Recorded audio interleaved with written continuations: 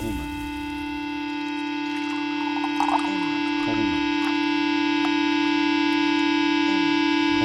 Alright, so I'm from Massachusetts, but I'm from Western Massachusetts, so if you guys are like looking for one of those Boston accents, I don't have that. We don't have that around here. Aunt, root, wash, oil, theater, iron, salmon, caramel, butter, water, sure, data, ruin, cram, toilet, New Orleans, pecan, boom. Today, we're cutting some paper. Cutting paper. Paper, cutting, paper. Isn't that nice? We try to make it flow so that when they come in, they can walk straight down the counter and see everything. So they're not jumping back and forth.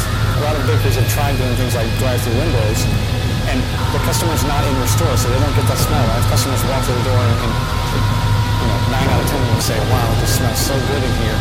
You want them to smell that. You want them to feel that. That's part of that bakery experience, especially that hometown bakery feel. They walk in, they want to smell it. It makes them feel good. You see a smile on their face, that starts their day off right. Whereas, if I stop at McDonald's and I gotta stand in line, or I gotta wait in line to get to my product, or I'm frustrated by the time I get out of there. And they don't feel it. You don't feel that here. Hampshire College has been around for nearly 50 years, but the school announced last month that they were looking for a long-term partner to ensure Hampshire's future. Earlier this month, the college revealed it would accept a much smaller freshman class, and fewer students means less faculty and staff. People are not more connected, despite the billions in ads from the IT companies. Why call it community? It's just technology. The machines are connected, not the people. Welcome back to another episode of the Humor and the Abject podcast, you Western Mass Bakery working, zine trading Screedlers. This is Staff Onley, the podcast studio manager.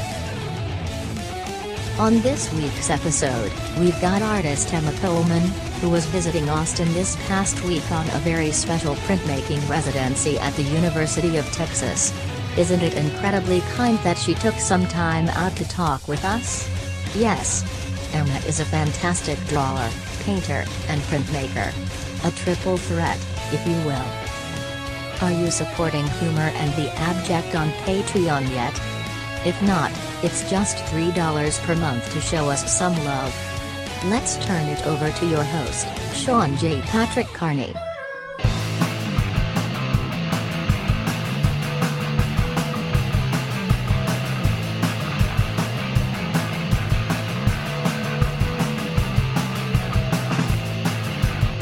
I'm Ira Glass. Welcome to Jackass. It's episode 90-fucking-9 of the Humor in the Abject podcast. I'm your host, Sean J. Patrick Carney. This week, I am pleased as punch to say that I've got Emma Coleman. She's on the show this episode. Emma was visiting Austin for a little over a week from Western Massachusetts, where she lives and makes drawings, paintings, prints, zines, and all other sorts of things. While here in town, she was doing this cool little residency working with students at the University of Texas. You may know Emma from Instagram as @MEIOW_mix. It's like a fucked up spelling of Meow Mix. Or you may have seen her at one of the New York art book fairs over the last several years. Or maybe you've seen her work at Jack Hanley Gallery in New York City. But if Emma's brand new to you, that's A-OK too. Thanks as always for tuning in. I can't believe that we're just one episode shy of 100 episodes. It feels kind of ridiculous, and it's been really wonderful going along this journey with all of you. Here's my conversation with Emma Coleman.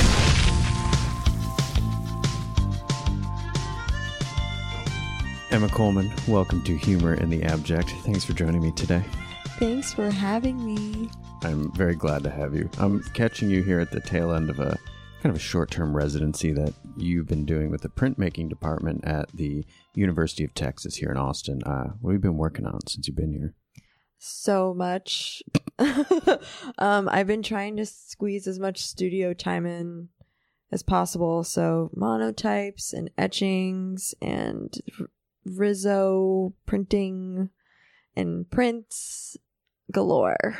Making work with the students? Yeah, and also a ton of critiques, which I haven't done in so long. Oh, yeah. I did. Do you have any go-to statements that you like to say?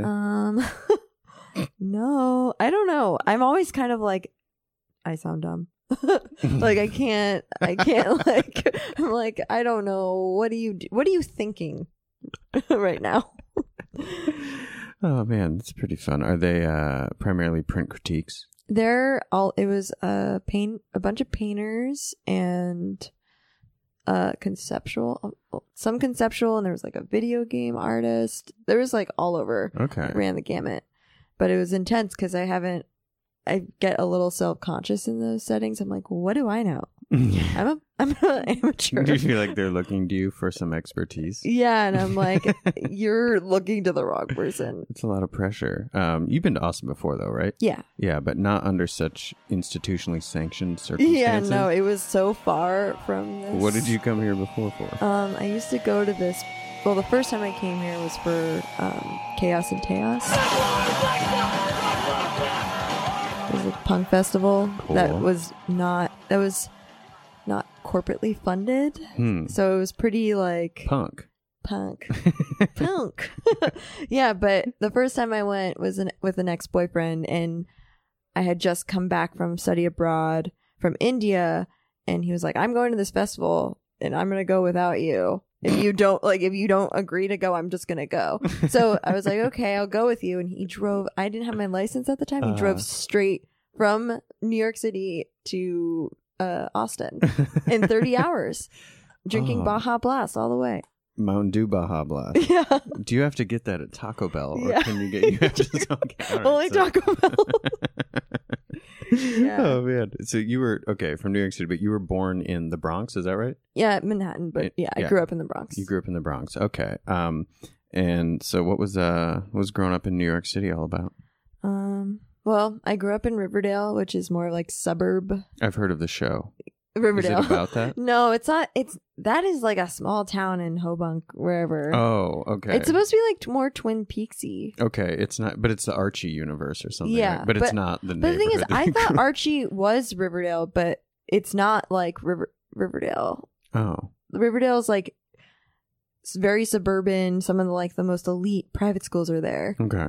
But I didn't go to private school. I went to public school. Hell yeah. PS what? PS 81.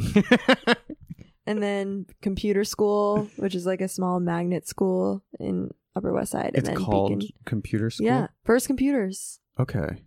This is Yeah, just then- called computer school. The computer school. The computer school. 1 and 2. Did you say Beacon? And then Beacon, yeah. What'd you do in Beacon? I danced ballet at Alvin Really? Ailey. Yeah. Oh. So I was doing like pre-conservatory program after school. So I would do school and then dance school. Okay. So it was crazy. And then, but I was also into art, and I did art honors and stuff like that. But it was kind of like serious, like rigorous. Uh-huh. But it was also created to be more alternative. Like we didn't have to take the regions, and we had performance-based assessments, which were like we write papers and then you present them. Okay. So it was like It's like you had to Evergreen. know. Yeah, kind of like Hampshire is very similar to Hampshire. And did you go to college there? Yeah, and I went to Hampshire College. Okay, so you left the city and you went to Massachusetts. Were you trying to get away from New York? I wasn't sure. I just knew that I needed to be I just needed to go to college. Like my mom was like, you are not going to college. Not an option. Not an option. Well, she was like, she struggled to go through to school. So she was always like, you and your sister are going to school and you're going to graduate in 4 years. Jesus. Yeah. It's a lot of pressure. Yeah, so much pressure. But I went to Hampshire, which is like not like a normal college experience. Okay. Is it a liberal arts college? Yes. I know of it, but I kind of conflate like Hampshire and Amherst and like all of these. Yeah, the consortium. But it's like the what? the 5 college consortium. I don't know what that is. That's in Western Mass. So it's Hampshire, Smith, Mount Holyoke, Amherst, UMass. Okay. The members of Scooby-Doo. What? That's like how people. Okay. It's like represented. Whatever. It's This like is a outside thing. my purview, but I'm learning and I'm enjoying It's it. just like a stupid thing that people talk about when they talk about the 5 colleges. 'cause- Okay. So like Shaggy's Hampshire. Okay. And Scooby-Doo is... I forget who Scooby-Doo is. Oh, I think Fred is Amherst. Daphne is Smith. Whatever the dorky one is Smith. I don't Velma? know. Velma is Smith. Uh-huh. Daphne is Mount Holyoke. Okay. And Scooby-Doo is UMass. Okay. Is that because is UMass like a townie college? It's more like... I'm sorry, a that's lot derogatory. just a lot of frats. Just like Okay. party. Okay. Like party like Scooby-Doo. That's cool. Yeah. Wow. Were you studying art at Hampshire? Not until my junior year. Okay. What did you decide to do when you got there? What were you going to do? I was going to be a science major. Okay. I wanted to be a marine biologist Mm-hmm. or I wanted to study trees. So I took like a lot of science classes, but basically it was just like walking around the woods and coring trees. Coring? Like drilling holes in Like them? small holes Okay. that like you could count the rings. You know? Oh, that's pretty cool. That was cool. But then I was like, this is kind of whack. So I started going to like art history classes and political theory classes, like learning about, I don't know, John Locke and Uh-huh. Rousseau and stuff. And then I was like, this is crazy. Did you ever get into any like anti-civilization stuff? Like Yeah. some Yeah. EHS? Well, there was like definitely some of that in the coursework. Cool. Like, because Hampshire, the professors are like, yeah, here's like the basics of like Hobbes, Locke, whatever, Rousseau, and then here's some like fucked up like let's go down a rabbit hole of like. Yeah, I think there's too much stuff to constantly work and constantly consume. It's madness. Did you want to join a commune? No. I mean, I was just like, what am I doing? I want to know more, but I don't know. This is like a weird. That's like, I mean, it's easy and kind of fun to like make fun of liberal arts colleges, but at the same time, it's like pretty cool because you get to kind of blow your mind or get all weird. Yeah. Like, go far out. Yeah. Like, I mean, the art history classes at Hampshire were like colonialism in the visual art. And it was like, this is why everything's so fucked. Like, no shit. Yeah. Like, Wow. that was like a really interesting to like interface. Like, whenever I go to a museum, I'm always like, everything's stolen. This is insane. Like, why? Uh-huh. Like, why do we have institutions like this? There are value. I mean, I understand the value in them, but like, you think about Drag them. Yeah. There's a lot of institutional critique. Yes. In especially in this academic setting. Wow. That's cool. I went to Arizona State for undergrad, Mhm. and I mean, I guess it's probably partially my own fault because it's the classes that I took or whatever. But it was a pretty limited, and I guess like canonical would be a good way to put it, art history curriculum. Like I kind of remember going from in 2 semesters, like the Caves of Lascaux to like Warhol, and then it was as if time stopped there, and it was all focused on that really specific trajectory. Yeah. Except you had to take one like non-Western, and so like Native American art history fell under that. And I remember taking Native American art history class, and it was taught by this very well-meaning white lady, but every week she'd wear, depending on which region we were talking about, she'd wear like a brooch that was like sort of like traditional jewelry of that. God. In hindsight, I was like, I remember the time being like, this seems kind of strange, and then now when I'm reflecting, I'm just like, that's a really weird way. It's like a really weird way to interesting like, pedagogical tool. Yeah. You see this brooch I'm wearing? Like, wow. Well, way to mark time. So it sounds like you were doing a lot of different stuff, and I got to see you give a talk, I guess, last week last week here at the school. And you had mentioned though too in that you kind of that you weren't really like imagining yourself being an artist necessarily, like that you liked art, but that wasn't kind of a fantasy. It didn't feel possible. Just because, I mean, my mom is she's such a badass, and she's always like, you know, the sexier the job, the harder it is to get. Okay. So that's like kind of how I was always like raised to think like, you know, I don't know if I can do that. Like, I don't know if I could do the one, you know, the one thing that I love doing is just like sitting and drawing somewhere. And like the idea of that being plausible or making money off of that seems so far from what I can do. So that was kind of like my mindset. So I kind of like subverted all the, you know, the classes of art classes and being like, you know, maybe I should take like some crazy shit on the Arab Spring or like whatever. It just like, I was trying to be more practical or pragmatic when it came to my education. So after college, I was like, no, I can do whatever I want. And I'm like, what the fuck am I going to do? So. And you didn't move back to New York though. Yeah. I just didn't see the, I didn't think I could do it there. Like, I didn't think I could live there and be stable and have a job that I would make money at. Like, I just didn't see myself being able to do it. And also the proximity to like, I don't know, being, my parents are there. Like, I just didn't want my parents to feel like obligated to take care of me. Yeah.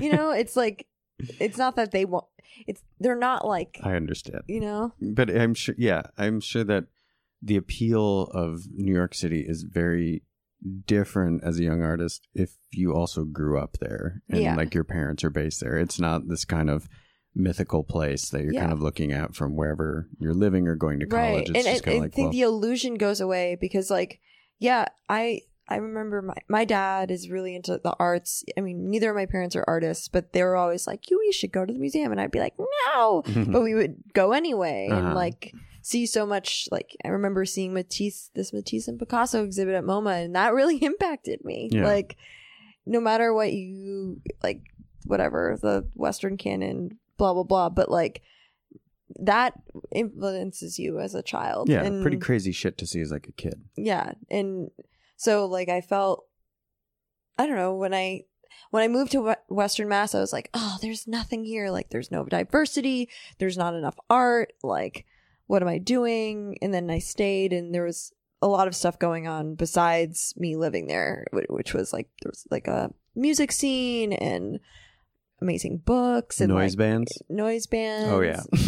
Noise bands, punks, whatever, like weirdo, eccentrics. Now a lot of people moved away, and it's kind of just me and my sister out there. But you have your sister there. Yeah, that's pretty cool. Yeah, she's my best friend. So like we hang out and do stuff, but I have my social interactions are really limited. I kind of am just like wake up in the morning, go to the studio, and then like have dinner with Charlotte. That's like really my that's kind of like that's the day. You're just working on your stuff. Mm-hmm. It's pretty special though, right? Yeah, I mean, it's so insane that I get to do that. And to me, like, I'm always like, this is so magical. Like, I read this interview though that you did with the Creative Independent, which anybody listening has probably read lots of interviews on there. And there's an interview with just about everybody, which is super cool on there. But there's this part where you're talking about kind of after college and you had this job working at this bakery, and you were just kind of like saying it almost like anecdotally, but I just have been, and you mentioned that it was kind of this special place, and I've been thinking about it since I read that, because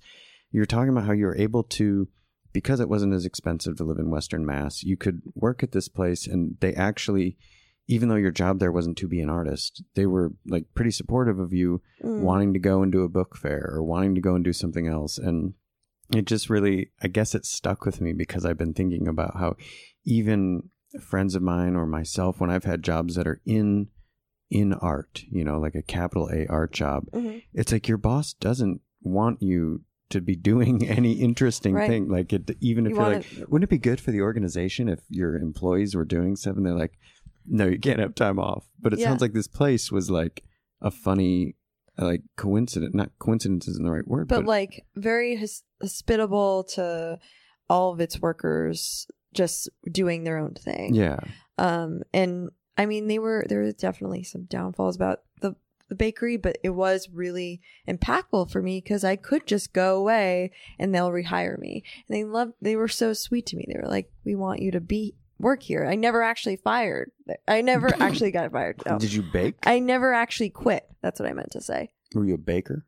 Not really. I was like, least responsibility, please. Cool. So I would do a lot of the cleaning and cashier. I was a cashier. So I actually loved that job because I got to know everyone in the town. So I could, and I still run into customers, like my clients on the street. Like I'm still seeing them everywhere, even in New York, even in other countries. I'll see people who go to the would go frequent the bakery. It'd be cool to call them your collectors. My collectors. Yeah, like the people who come in and get like a croissant. Yeah, batard. Yeah. That's fucking cool though. That sounds fun. And you said in that you were like doing flyers and stuff for them. Yeah, I made they have a bread festival every year. A bread fest. Yeah, they have a parade. They march down Main Street every year. Like waving baguettes? Yeah. What? Like puppets. They're very much like bread and puppet. Oh, really? But they're not bread and puppet. But not related. Not related, just their own. Just they're hippies who love bread, who are devoted to sourdough. Yeah, dude. My yeah. girlfriend had a sourdough starter for a long time. We had to sacrifice it when we moved. Yeah. But yeah, it lives on in Oregon and Tucson. Wow. 2 friends have like little offshoots from it. That's so cool. It's still alive, which is pretty cool. I got to feed the starter. Yeah. It was quite an ordeal. It's a pretty interesting like scientific thing that happens. Like it gets yeast from the air. Yeah.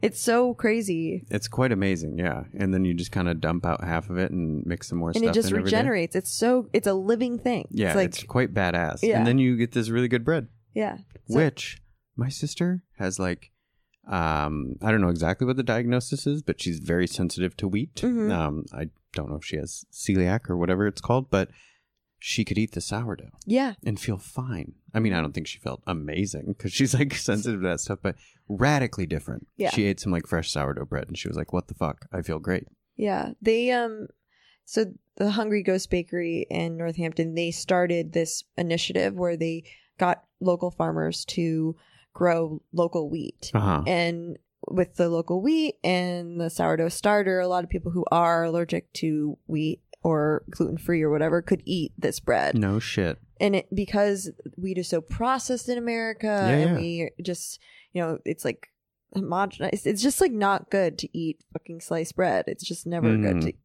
So, I don't know. They have a really great product. They still are making bread. They make all sorts of stuff. You can think of a sourdough starter as sort of like, in its own way, a printmaker. Yeah.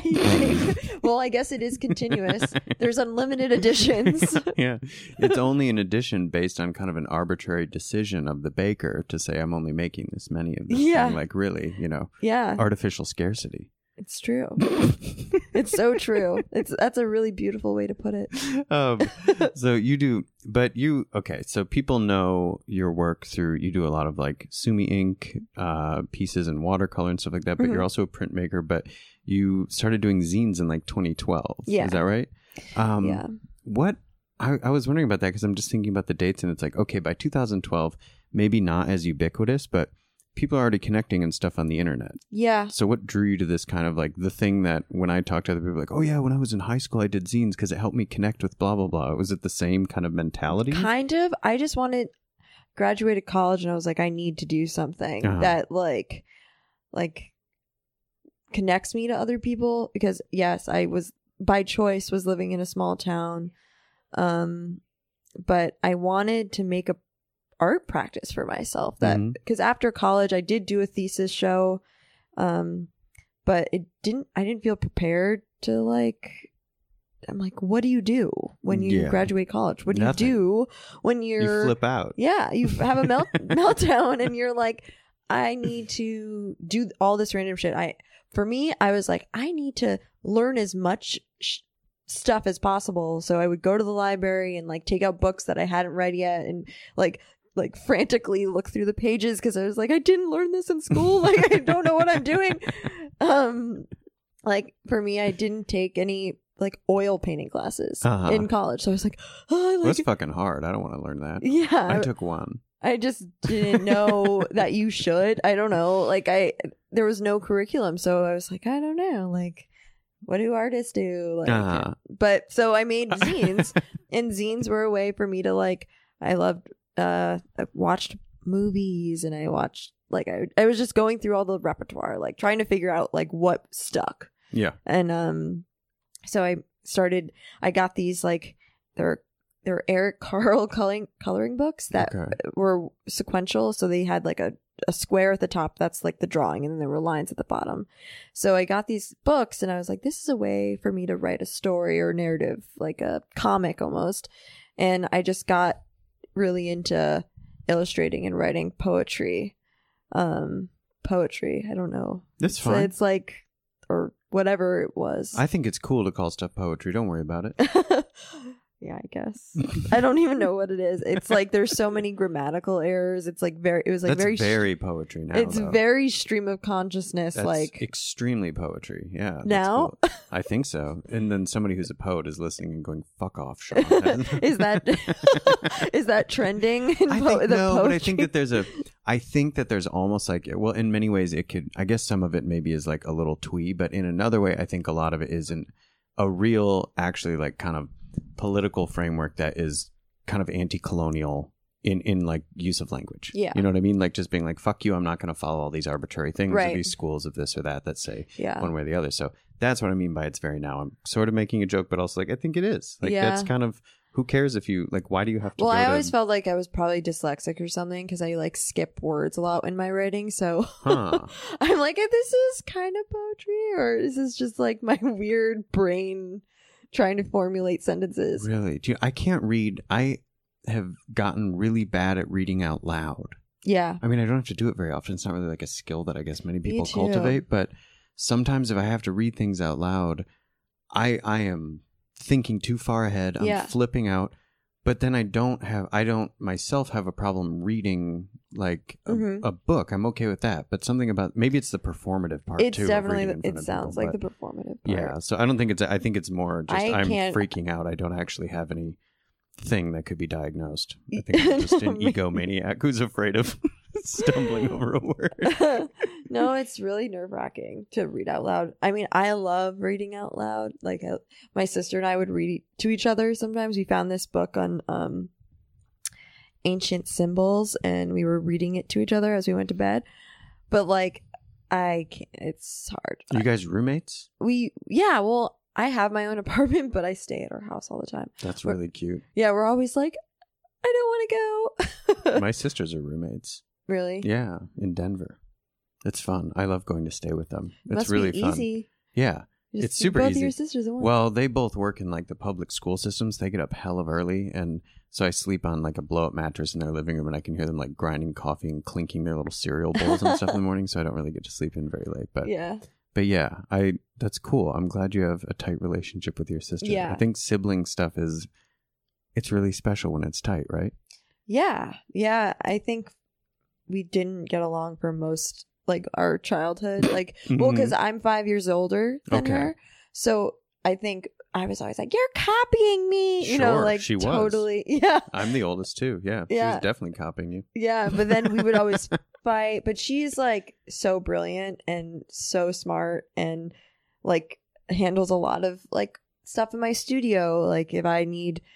I don't know. She's like the organized person. I'm like the messy person. That's cool. So she has such a way with like she's an archivist. Like she's really into like familial history. So she does that to all the work in my studio. So she'll put timelines on all of the pieces. That's good because you make a ton of shit, right? Yeah. I have a lot of shit, and I have a lot of shit that they're not objects. It's all like flat. So Yeah. but it does take up space, like a full flat file of Yeah. stuff. No, that can start to fill up, and it's actually sometimes it's hard. Well, it's harder to go through, right? If it's flat, I mean, even if it's Yeah. in a flat file, because you're just like, there's a Yeah. ton of stuff. Yeah, I have an archive. Like I started because I live in Northampton. The Smith Library is amazing. The art library is incredible, and there's a huge flatbed scanner that I would go and use. Really? And so all my stuff is pretty much documented from like 2012 to now. So I would spend like when I was like really bored or not into what I was doing, I would bring all the work that I had just made and just like scan it and see, like go through it. Nice. Do you sneak into the library? Or they let you use it. Well, it's open to the public, but I don't think I'm technically allowed to use the scanner. That's fine. That's okay. That's like very zine of you to use it anyway. Yeah, I'm like, well, my sister went to Smith, like, Oh, friends. okay. Well, And I went to Hampshire. Should be allowed to use It's it. one of the 5. Yeah. Yeah, It's one of the it's the other. It's in the mystery machine. Yeah. It's in the van. Yeah. That's funny. When I made zines when I started making them again when I was an adult, I did it at PNCA where I used to work. Mm-hmm. And I just ran thousands of copies off on their fucking photocopier. Yeah. It was like, I was so stressed out when I was doing it. And I guess I don't really care if they know now, but I was so afraid I was going to get in trouble for it, but I did it all the time. But it was because I used to sell them at Printed Matter for $3. Yeah. So I only got $1.50 for each one. And you'd only get a check like once every 6 months. So I get a check for like $36. So funny. But, oh my God. And then people used to come in, like in the administrative offices, and they'd just be like, "Where's all the black ink?" And I was just like, ugh. But then it forces them to replace the toner sooner. Yeah. Oh my God. One time I tried to replace one of the toner things myself. explode? Yes. And I had never replaced one, which is so embarrassing to admit as a zinester or whatever. No, but I don't trust myself replacing I was one. like, I found it and I was like, okay, I'm going to put this in. And I opened the machine up and it's like a tube that you slide in there. And for some reason, I don't know why I thought this, but it had like a cap on one end of it. And I was like, oh, you must open this. And I opened it and it just exploded and just this black powder went all over the room and it was carpeted. The fucking room was carpeted and it was just in everything. And I was like, oh my God, just the densest, blackest toner everywhere. And I was just like, oh my God. It took me like 7 hours to clean it up. And I was like, got like a vacuum cleaner and then I was like, it using like a sponge. dusty? It was like It was like carbon powder. Yeah. Yeah. And it was. Oh, it's not good to breathe that in. Oh, I'm sure it was terrible. I probably shaved years off my life just to like. Well, the stress of cleaning you know what, that the up. next day, it occurred to me after I'd done all this was like, what if I just said that I was just trying to change the toner? I could have just said that. I Yeah, didn't it would have have been to. fine. Yeah, but no, I assumed, I was like, they're going to know I was doing something bad. So you just told them that you were using. No, I cleaned everything up. I And then made it just said- completely, no one knew. Yeah. It took me all night.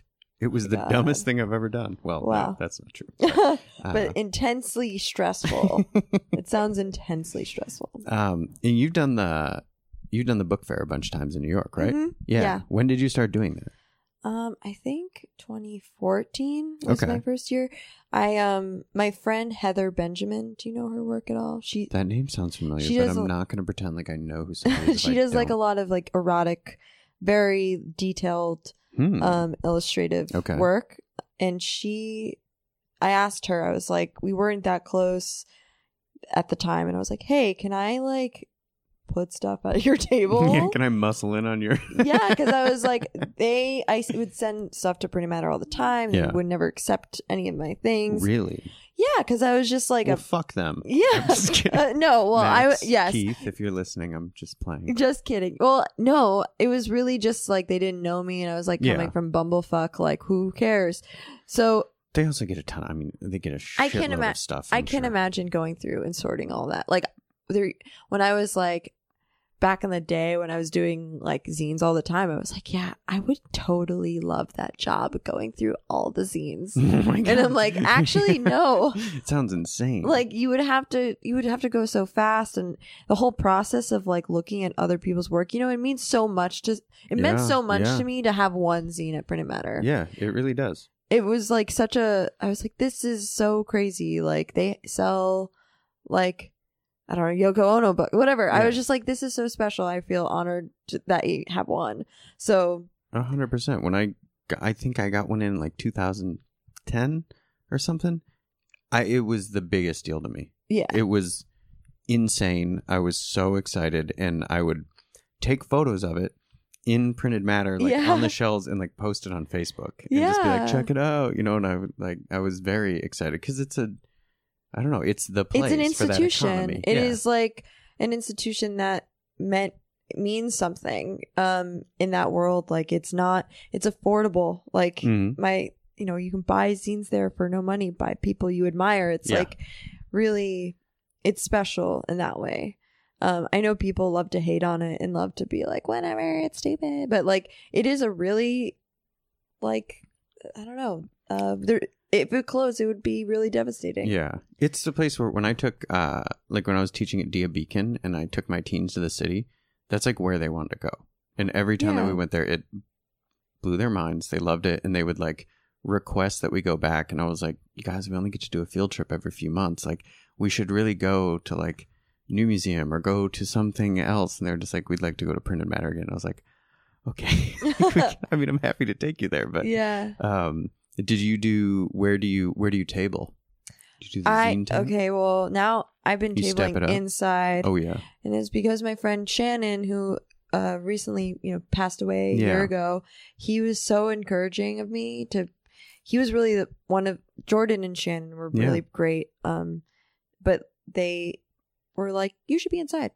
Like, they just decided, like, I went from the zine tent to the dome and then graduated into the Hell yeah. Into the hot, sweaty, like inside. Yeah, which is actually like probably the worst because it's hotter than the tent. The zine tent is actually like, yeah, it's hot, but you can roll up the flaps at least. And people like doing some crazy shit in there, like hanging out, blasting music. I don't know. I'm like, should I be with the people? Hell yeah. Why not? Yeah. Oh, I thought you meant should you be with the fancy people. And I was saying, yes, you should. I was like, kind of last year, I was like, oh man, should I be with the zine people again?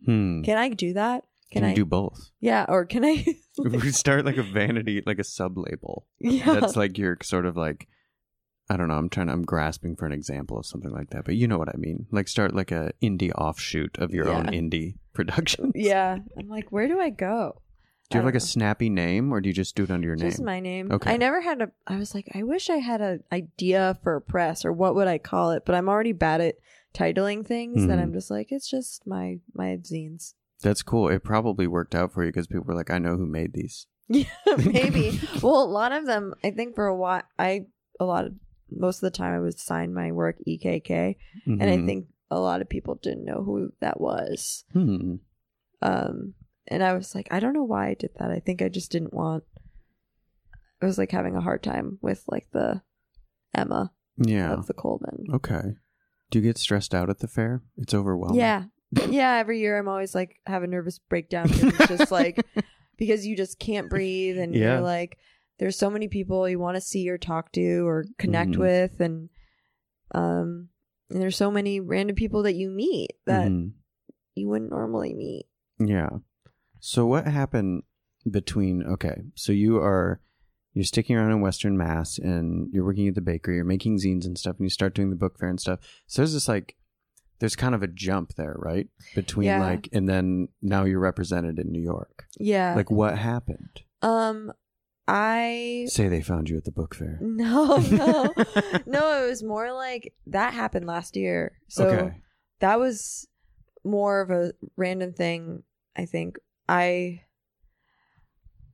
think, well, I was going and showing in DIY spaces, and that was a lot of like, there was this, my friends and I created a space in Northampton that was in a storage unit, and that was like one place where we would show work, and my friend Sonia and I made a show together, and her name is Sonia Sumbrui. She does Cumties. But that was like one of the spaces where we really kind of pushed ourselves. So that, and then coupled with like seeing stuff and making flyers and traveling around the city, around America, basically, and just meeting people. And then my friend Callie invited me to do a group show with V1 Gallery, and the work did really well in Denmark. And so that's kind of like, they were the first to represent me, kind of. Okay. The V1 Gallery. And you went international first. Yeah. Which is really interesting because I was like, this is weird. Like, I don't even know Danish, or I don't even know this is like it's random. The power of art. Yeah. The power of the movement, the emotive. Yeah. But that was really crazy because I was like, shit, like, what does that mean? Do they represent me? Or what is that? Like, And I was always Are you into. are you in like an exclusive relationship? Yeah, I don't know. I like kind of don't want to believe it. I don't want to believe in that. I want to be free. Sure. I want to be free forever. Mm-hmm. But it's not. That's not the case. But yeah, they have been really supportive and helped like showing my work pretty frequently. And then I did a show with them this year. Yeah, it's been kind of a strange trajectory because I kept doing my art practice all throughout this time. I just had a service job or I was doing other things to supplement my income. So I never really like stopped making. I just really focused on stuff and kind of like, I don't know. I just would make a big deal out of doing a DIY show. Putting the same kind of effort into it as you would anything else. Yeah. Or reaching out to people and being like, hey, I like your art. Like, what's your deal? Or sliding into people's DMs. Yeah, but this was like early on. I feel like now it's kind of whack. Like, you know, like early on it felt like instant messenger. Yeah. No, and there's also, I mean, there's a pretty big difference between like sliding into somebody's DMs and like contacting somebody because you're interested in what they do, like earnestly. Yeah. Regardless of the platform that you do it on. Like, there's a pretty big difference. I don't know. It sounds so dorky. I don't know any other way to say it, but like, I just literally would be like, hey, like, we are into the same shit. Yeah. Like, what's up? No, and I swear to God, I've talked about this before, but it is kind of astounding how nice and receptive a lot of people are. If you contact them and kind of explain the context, you're not trying to get something out of the person, but you're just like, hey, I really like what you do, and I kind of see some conversation between what I'm doing. I just want to share it with you, and like, I'm stoked on what you do, because if people aren't like Jeff Koons level successful, even if you kind of perceive them as successful, they probably aren't getting fucking fan mail. Yeah. You know, like, it kind of, all of the people that I know, when they hear from like someone who's interested in their work, who's just doing it because they like what they do, they're usually pretty like, holy shit, man. You know? Yeah. Like, it's a pretty cool feeling. I mean, whenever someone, like even the students here have been so amazing. And it's always like, whoa, you really think so? Like, that's so nice to hear that, you know? Like, what's your story? Yeah. Like, what are you about? And, or why do you relate to this? Because I'm always curious. I don't know. Some people were receptive and some people weren't, but like a lot of the people I'm friends with now, I maintain relationships because of the like social media. Yeah. And not in an earnest way, not in like a vapid, like shallow way. Yeah. But as a way to just kind of to be social. I mean, what the media sort of presents itself as being. You know, I wish that it was like that all the time, but it really isn't. Yeah. And I feel like I got on Instagram pretty early on because I loved the idea of like, I love other people's photos. Like, I love the idea of being a voyeur into their world. Yeah. So it was nice to have like, oh, whoa, like this person lives on the opposite side of the earth, but we can still maintain a relationship and have like, we're into the same bands, like we're into Cocteau Twins or whatever, you know, like, so there's that. But now I feel like, I don't know, it's really blown out. Like it's always been blown out, but now I feel the algorithm and all that shit. Is well, and you have a fuck ton of people following you now. I don't know. You have like 30,000. Yeah, but that's not real. I'm like, I also that's like not real. Okay. I don't think to me, I don't really, I'm like, are these people real or bots or like hackers? Like hackers? Like, I never think that they're like following me because they like the work. Like, I'm always like, until like I meet all 30,000 people. You should throw an event. Yeah.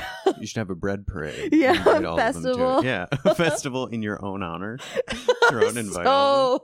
So art. That would be pretty fun. Well, it sounds like, okay, so you're doing like art as your job and you're making a living off what you're doing and stuff, which is pretty cool. But it sounds like you're kind of being, I guess, not cautious, but you're being practical about it. It sounds like you're not jumping the shark on like, well, I had a solo show, so now I'm going to like take this massive step or something and kind of like expand or change your life radically or something. But you're being a little more kind of measured. I guess I don't know. I don't even know what that means. Like, I'm like, am I practical? Like, I do stupid shit all the time.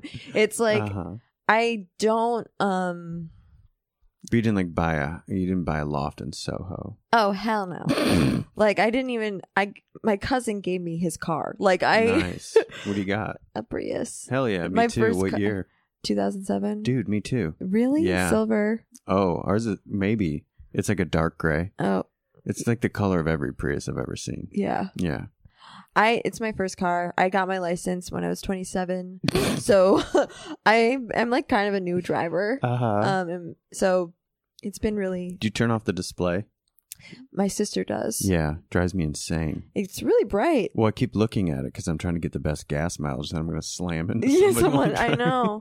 I know. I've already like I don't know. It's such a weird thing having it's like a house. It is Yeah. it's like having a I'm house. terrified. You know what is the weirdest thing? So, well, because I lived in Portland before. I lived in New York, and then I didn't have a car in most of these places. Yeah. And I'm so terrified of parking. Not the act of like, I'm like okay at parallel parking now. I'm not great. I'm not going to pretend like I'm really Yeah. good at it. But leaving the car and being like, this is fine. And then like going away, not that I'm afraid somebody's going to vandalize it, but I'm just like, this is going to get towed. Yeah. Someone's going to take the car. Yep. And it's going to be really expensive to get it back. I'm like so afraid if there's not like a thing that says park here and pay for it Yeah. and tells me how to do that. I like don't trust That's that I'm almost happened to me actually before. allowed to leave the car. Yeah. It's such a weird thing. Like it's like a kid or I don't Yeah. know. It's very expensive. Very expensive. And I also am like I love walking. Like that was primarily I would walk to and from work Mhm. every day, even in the snow. Like I was like really dedicated to not driving. Yeah. Walking's fun, man. But- I always look at my little health app on my phone, tells me Yeah. how much I walked that day. Yeah, it's great. It's It's pretty so fun. good for you. But it's like you come out here, or you go to LA, or you go wherever. Everywhere else has. I mean, Massachusetts. I have to have a car. Yeah. It's crazy, but But you made it to 27. yeah, I made it. But You just lived like a 1 mile radius. Kind yeah, of life. well then, I mean, Very my local. friends. I feel so lucky that they cared at all to pick me up and bring me places because Uh-huh. that was like a lot of like bring me to work every day, like because like I would maybe hitchhike or go like on a public transportation. The public transportation ran twice a day. Sure. Yeah. Awesome. Or I would bike 7 miles. But Mhm. it just was like such an insane, like, I don't know how I did it. People were just really nice to me. I'm very lucky. I felt that way about having a cell phone. Mhm. I finally got one. But I mean, not How fine. did you like wait it out for a long time? I waited pretty long. I didn't have a cell phone in college at all. You had a home phone? I had a landline, yeah. So cool. And I was only doing it because I didn't have the money to get a cell phone, Yeah. honestly. And then I ended up getting one. I wasn't like anti-cell phone. I was just like, I can't afford like another thing.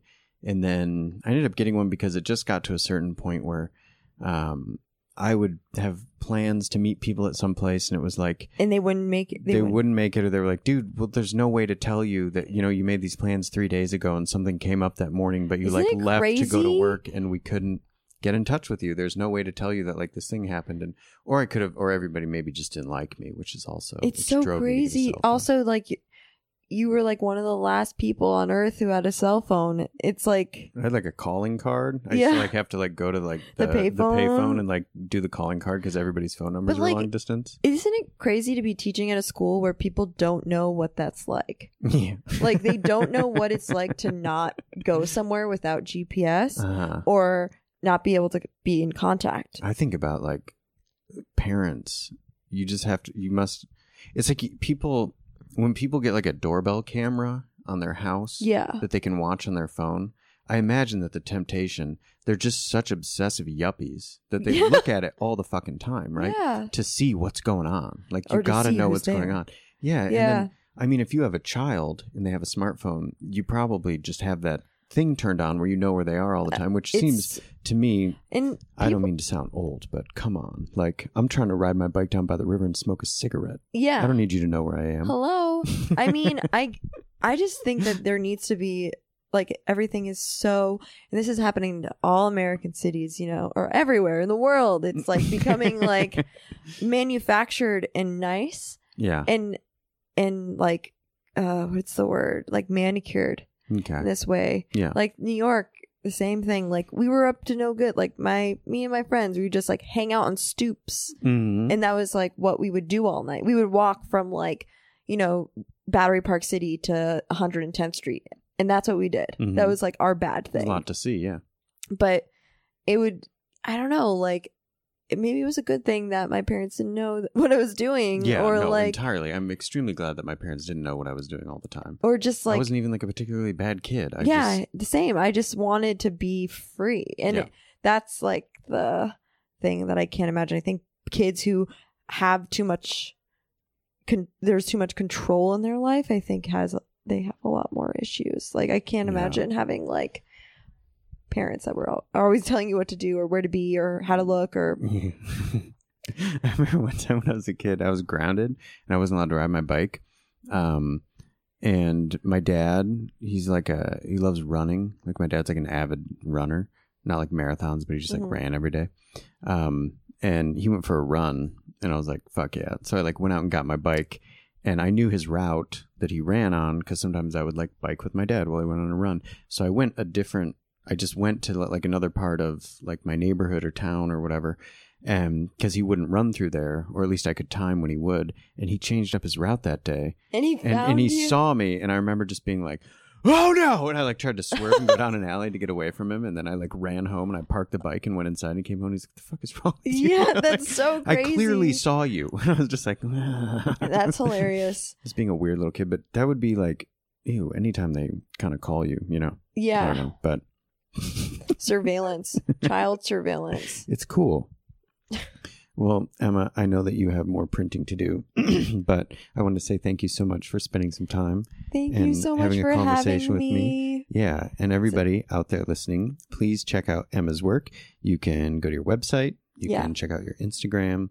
There's all kinds of stuff online. Yeah. Anywhere to order zines. You have like a store, right? Yeah, I have my own store, but Yeah. Print and Matter has zines of Okay. mine. I actually have to restock there. And if you go in, I mean, ask for it by name because then they'll be like, we got to get some more of these. Yeah. It's all good. So, well, Emma, thank you so much. so much. I'm so honored to be here, be on this pod. And everybody out there, thanks for listening. We'll catch you next week.